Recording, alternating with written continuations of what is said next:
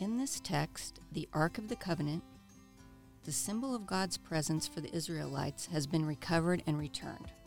In response to this, King David establishes an ongoing ministry of worship and thanksgiving.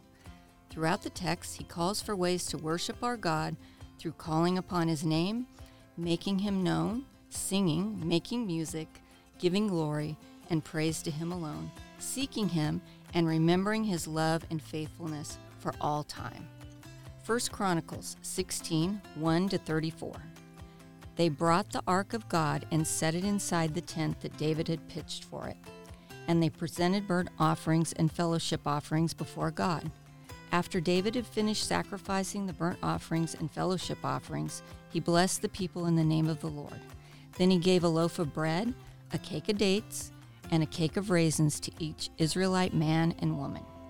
He appointed some of the Levites to minister before the ark of the Lord, to extol, thank, and praise the Lord, the God of Israel.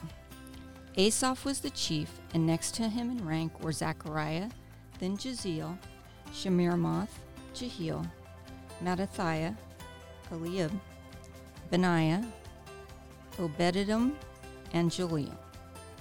They were to play the lyres and the harps.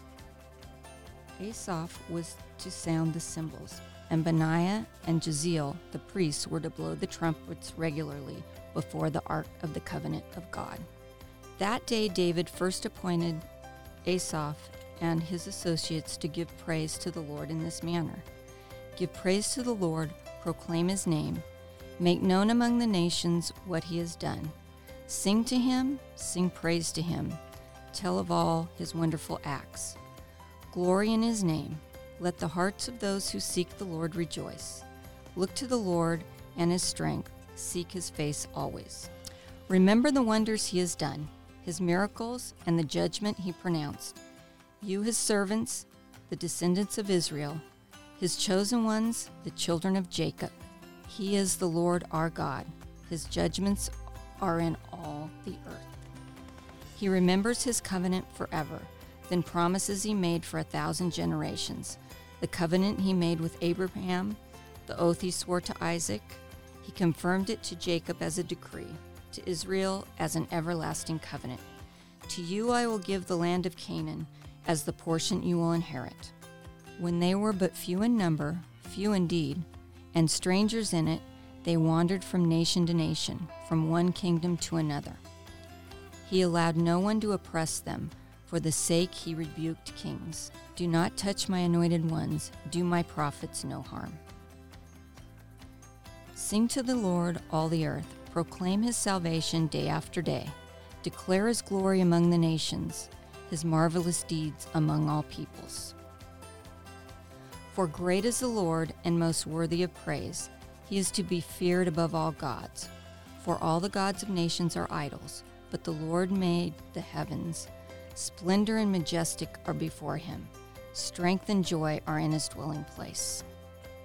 Ascribe to the Lord, all you families of nations. Ascribe to the Lord glory and strength. Ascribe to the Lord the glory due his name. Bring an offering and come before him. Worship the Lord in the splendor of his holiness. Tremble before him, all the earth. The word is firmly established. It cannot be moved. Let the heavens rejoice, let the earth be glad.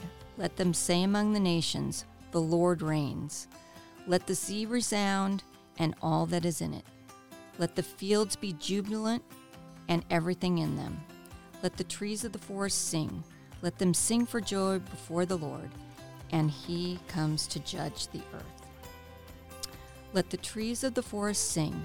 Let them sing for joy before the Lord, for he comes to judge the earth.